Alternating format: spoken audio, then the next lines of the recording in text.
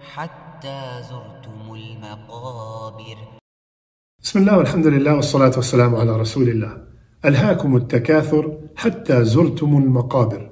Abundance diverts you until you visit the graves. My dear brothers and sisters, we hear this surah a lot. We read this surah a lot.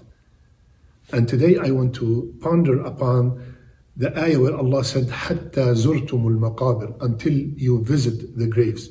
Here it does not actually mean going and visiting the grave.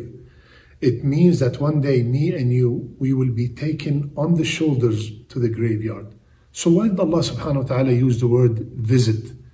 Because just like the visitor stays a very short period of time at the place he's visiting, similarly our stay in the graveyard is very short.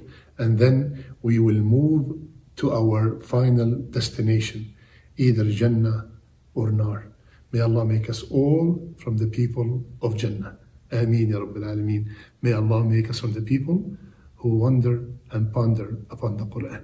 شهر رمضان الذي أنزل فيه القرآن هدى للناس وبينات من الهدى والفرقان فمن شهد منكم الشهر فليصمه ومن كان مريضا أو على سفر فعدة من أيام أخر يريد الله بكم اليسر ولا يريد بكم العسر ولتكملوا العدة ولتكبروا الله على ما هداكم ولعلكم تشكرون.